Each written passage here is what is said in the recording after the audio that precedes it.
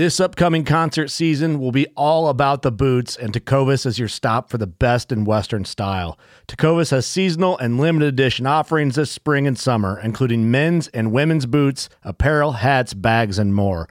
All Tecovas boots are made by hand in a time-honored tradition with timeless styles that are always on trend. And Tecovas has first wear comfort with little to no break-in period. It's hard to find this level of comfort paired with this level of style.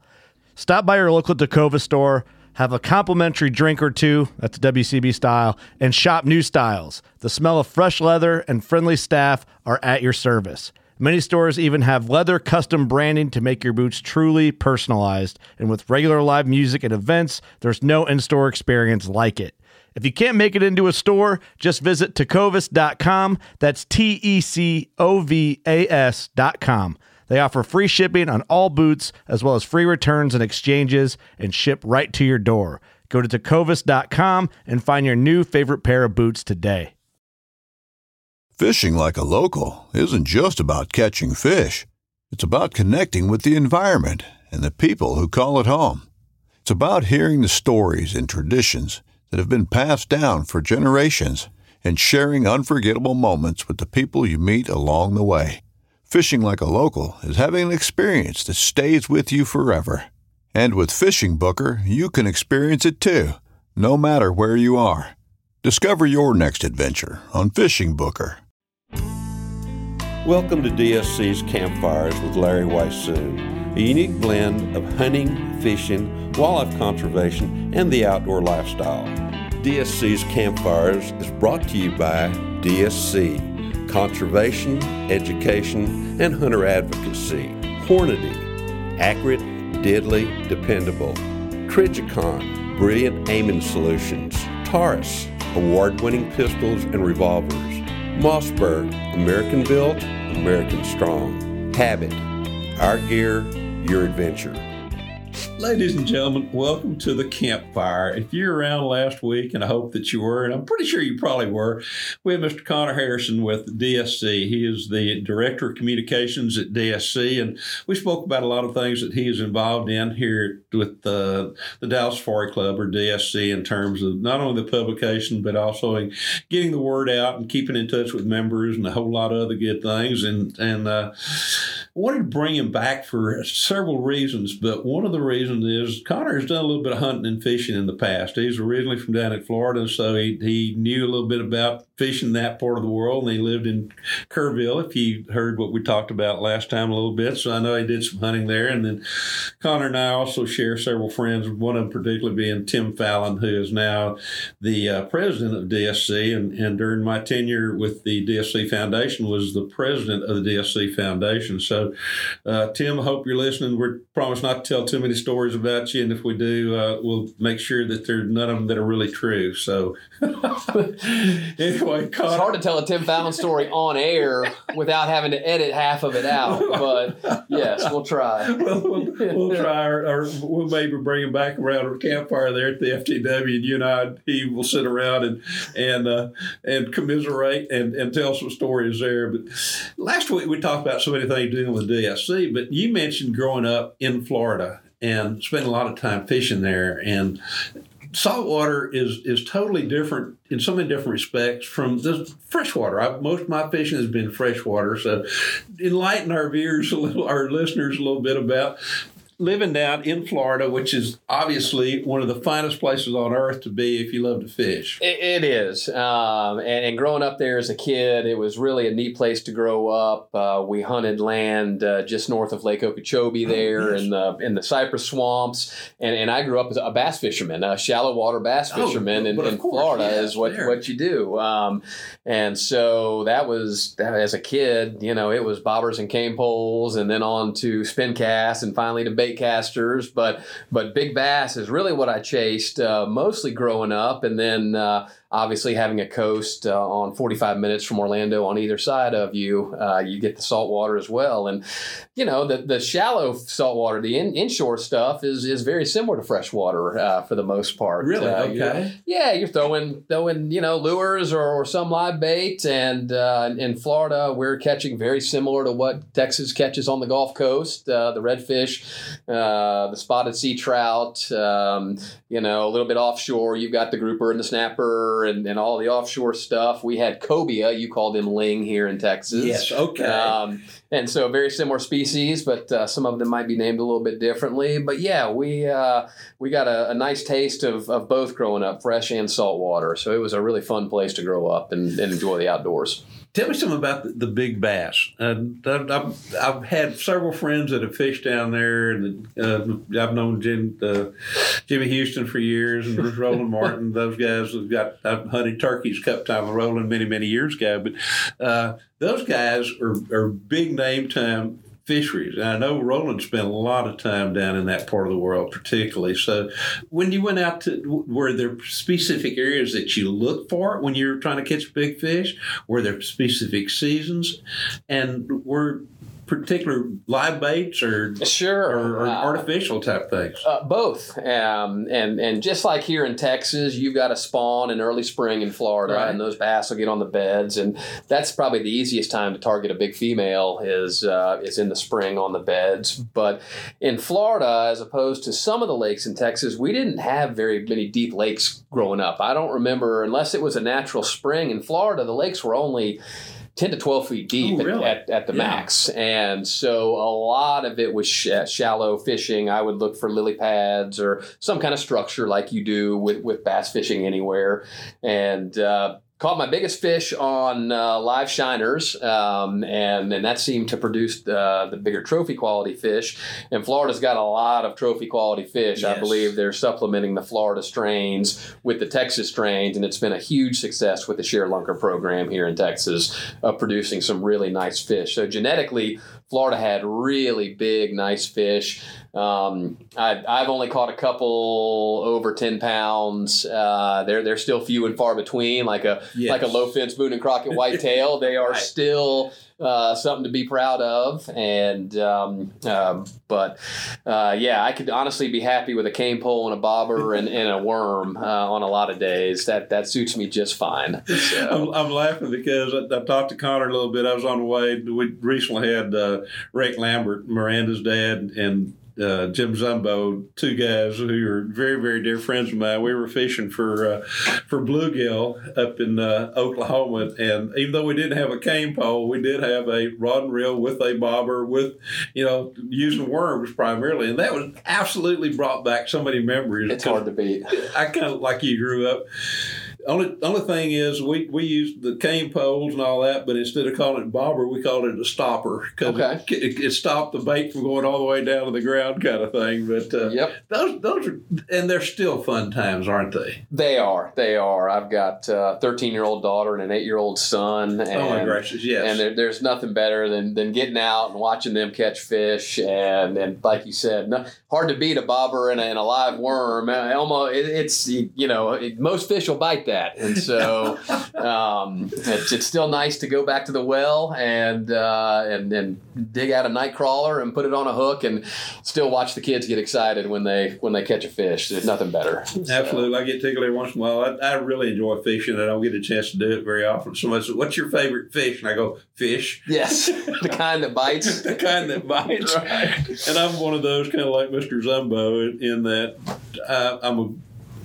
my catch and release comes only on certain species. And, the thing about it is, and I want to bring this up here because I've had the opportunity to work with a lot of different fisheries crew.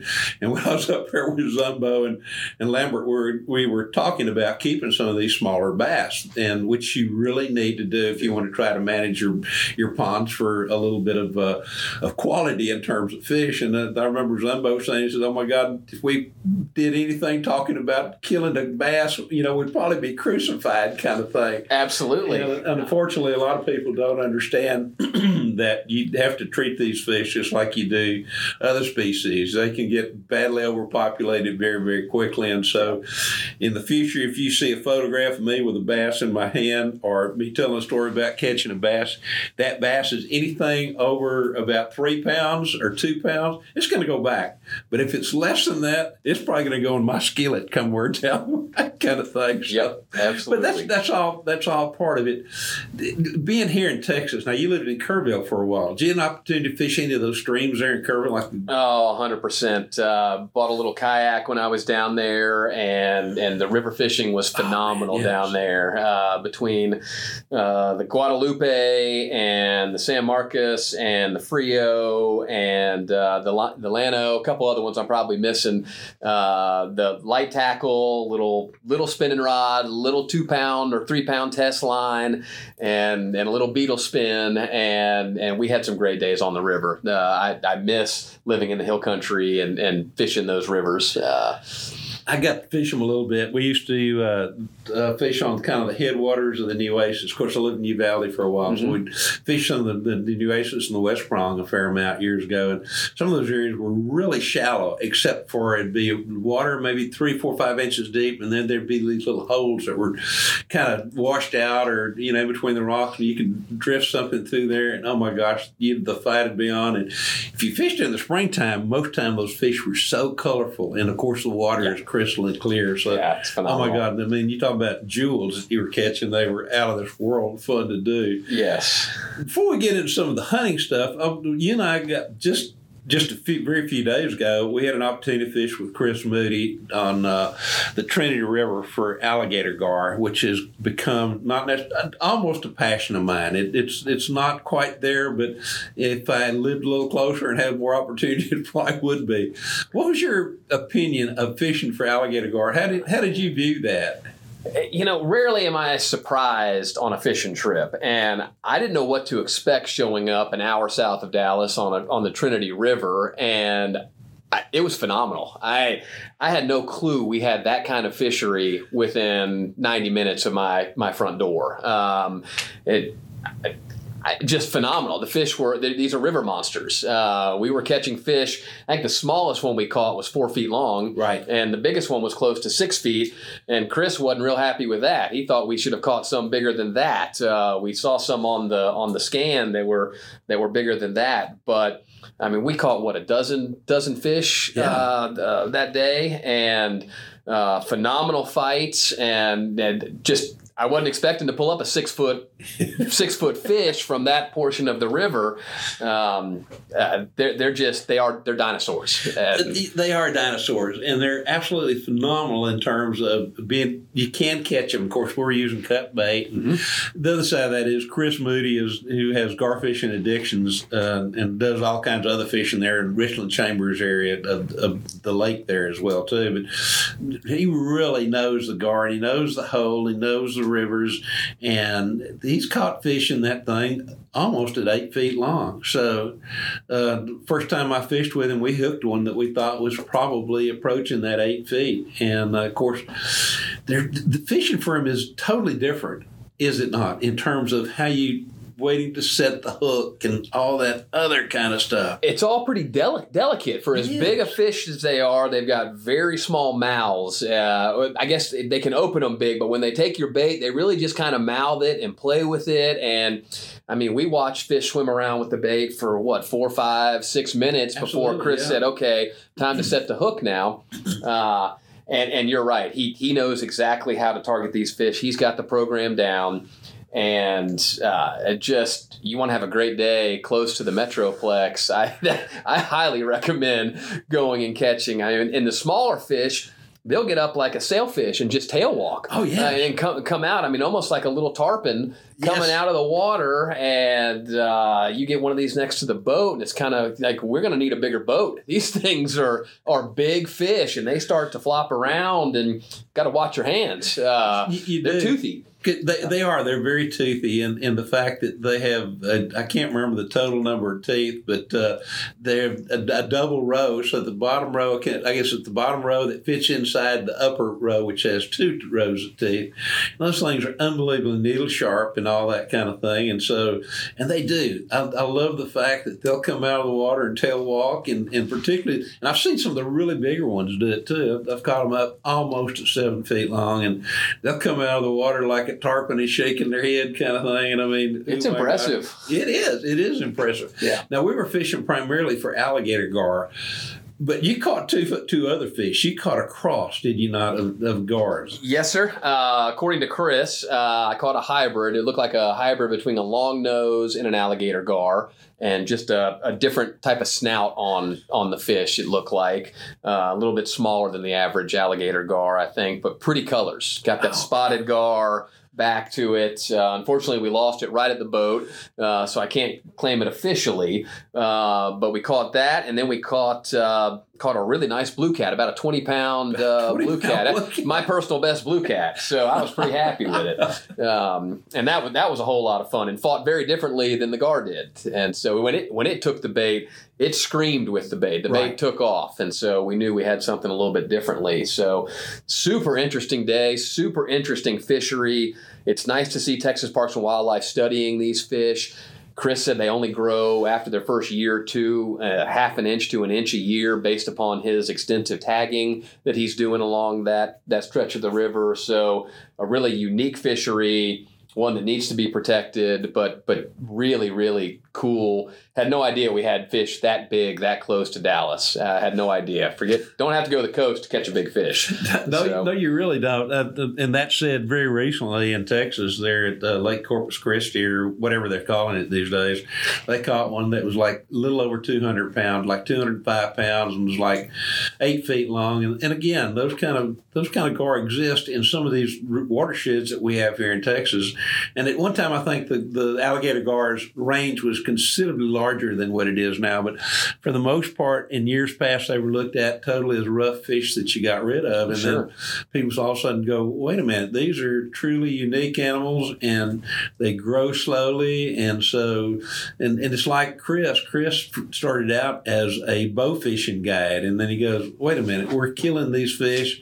You know, they're extremely old. They're big. If we catch them, we can tag them and learn about them, see where they move and at what rate they grow. And so he really got into the fishing side of things, and I'm glad he did. And there's some other great outfitters out there, or guides out there as well too. But it is a very unique fishery kind of thing. It is. Speaking of fish, you and I were fishing there on the Trinity, but right before that, you were somewhere in the far north country, and did you do any fishing up there when you were there? Oh, I was. I recently got back from northwestern coastal British Columbia, which was a part of the world that I had never been to, and don't know why it took me that long to get there, because it was phenomenal. Flew into Vancouver, and then took another hour-and-a-half flight north to Terrace, British Columbia, and then about a 3-hour truck drive to the end of the road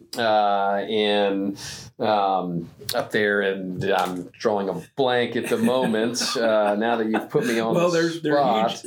They're huge expanses where it's a blank spot on the map when you look at it. It pretty much is. We were in Stewart, British Columbia. Yes, sir. Yes, right on the Alaskan border.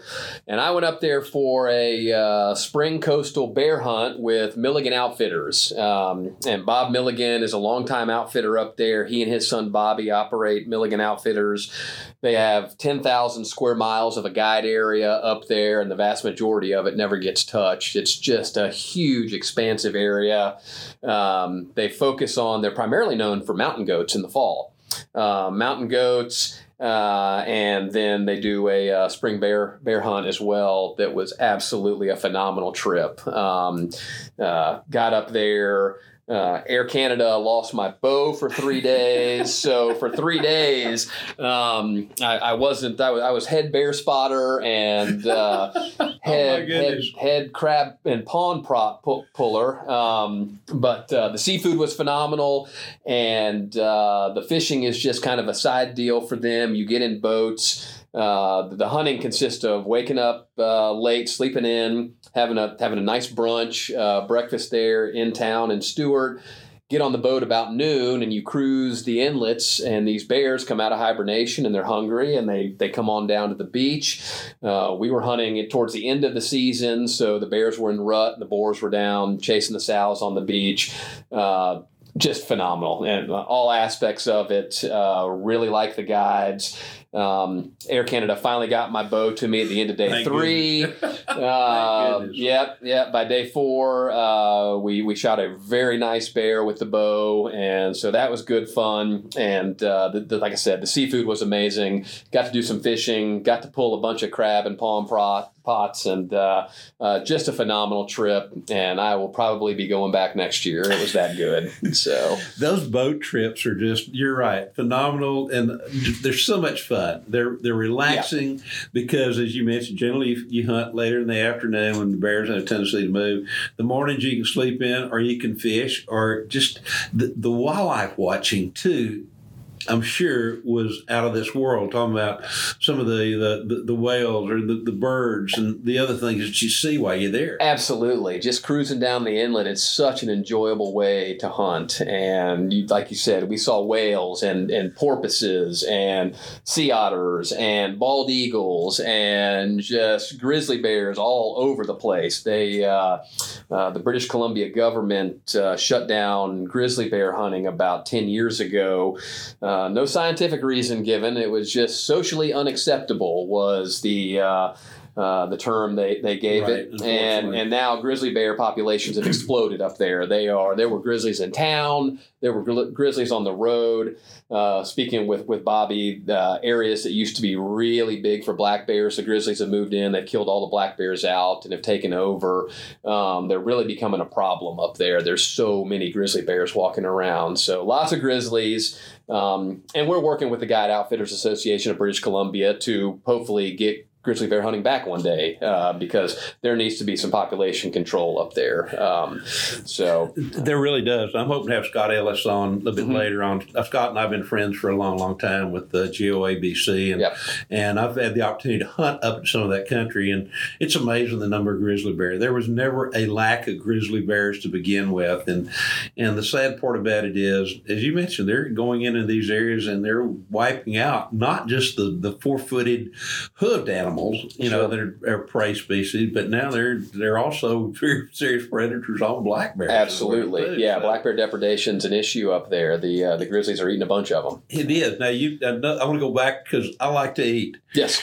And you mentioned some of the seafood, so I'm assuming it was Dungeness crab and then prawns? There were jumbo spot prawns were what they were pulling out of these pots, and they were about as big as your hand or bigger, and about, 5 or 6 to a pound. And one of the nights we told Bob, don't even worry about cooking any sides, just melt some butter, and we've got Dungeness crab and shrimp, and we're good. And we just feasted, and it was amazing. I mean, you walk down to the dock where our boats were parked, and they'd have a crab pot right there, and you'd pull it up, and you'd have 20 fresh crabs in there. It was just amazing. So as a Florida guy growing up loving seafood, I could eat it almost like my wife can eat Mexican food growing up in Texas every day. I could eat seafood every day, and I was in heaven. So I could have stayed another couple of weeks and just eaten nothing but boiled shrimp and boiled crab that we had fresh every night. It was phenomenal. It is. That's one of those things that if you have not experienced, you really need to. And again, to me, the boat hunts, I love black bear hunting. I've hunted all over North America except for an area over in North Carolina where some of the really big bears are in terms of body wise. That's one of the few years that I've not hunted black bear. But black bear comes to me at the ideal time. It's a spring hunt generally. You can fish. It's a relaxing hunt.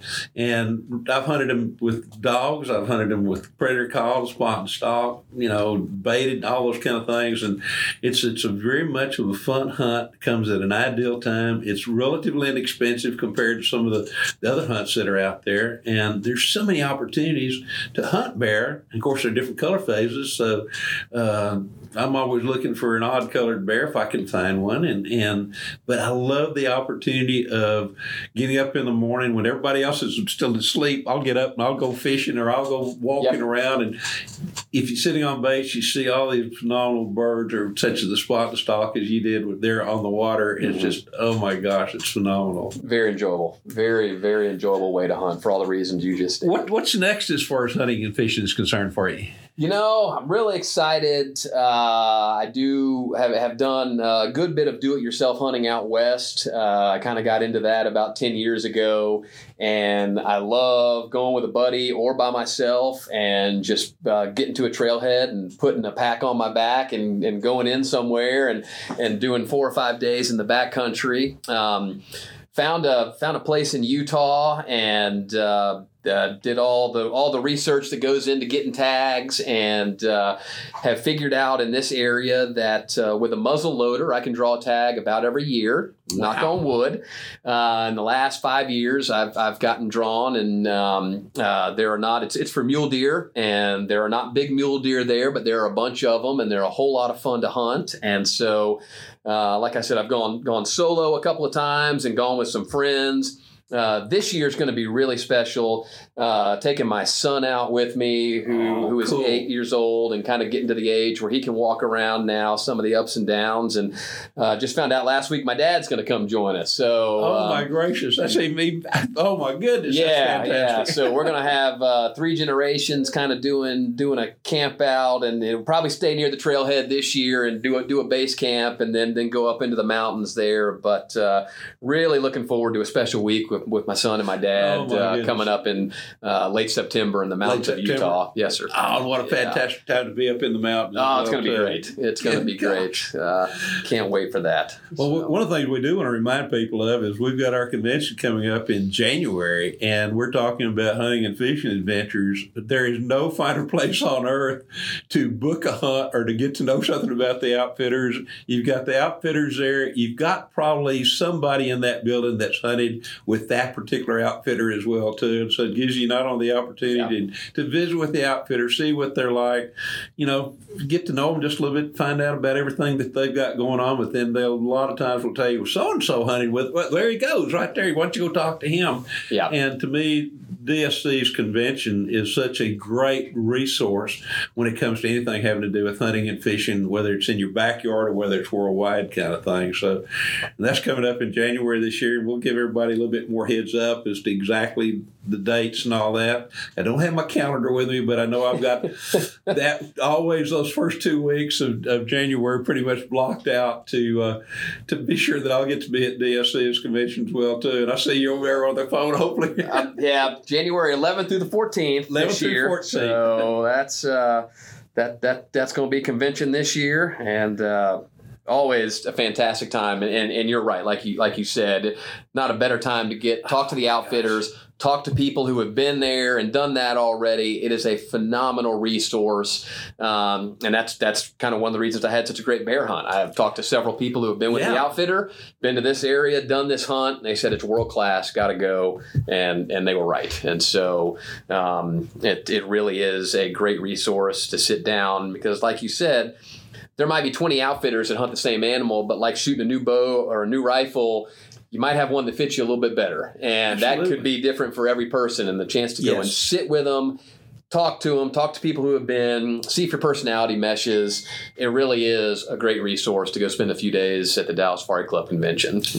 And when you come, don't plan on spending an hour or two. Say, well, I'm just going to go spend the day. You're going to get in the front door maybe the first 3 or 4 aisles. And I think we got like nearly 20 miles of aisles with all the different outfitters. So when you come, plan on spending a very minimum of 2 days. And if there's any way that you can be there all 4 days, I would highly recommend doing so, because you'll have such a great time not only seeing the convention itself, but there's so many great people there that you'll meet. They are. It's like we've said it so many different times in the past, it's like a huge family reunion. And so, and the people that you don't know when you get there, pretty good chance you will know them before you leave there. Absolutely. Yep. Yep. If you don't know somebody, pretty good chance you're going to have a beer and enjoy a story or two with them, and you'll know them by the time you leave. Yeah, it's a lot of fun. Absolutely. Well, it sounds like you got some great hunts coming up. I'm almost jealous. And we'll have to see. You reminded me that I've got grandkids that I need to take hunting this year as well, too. And so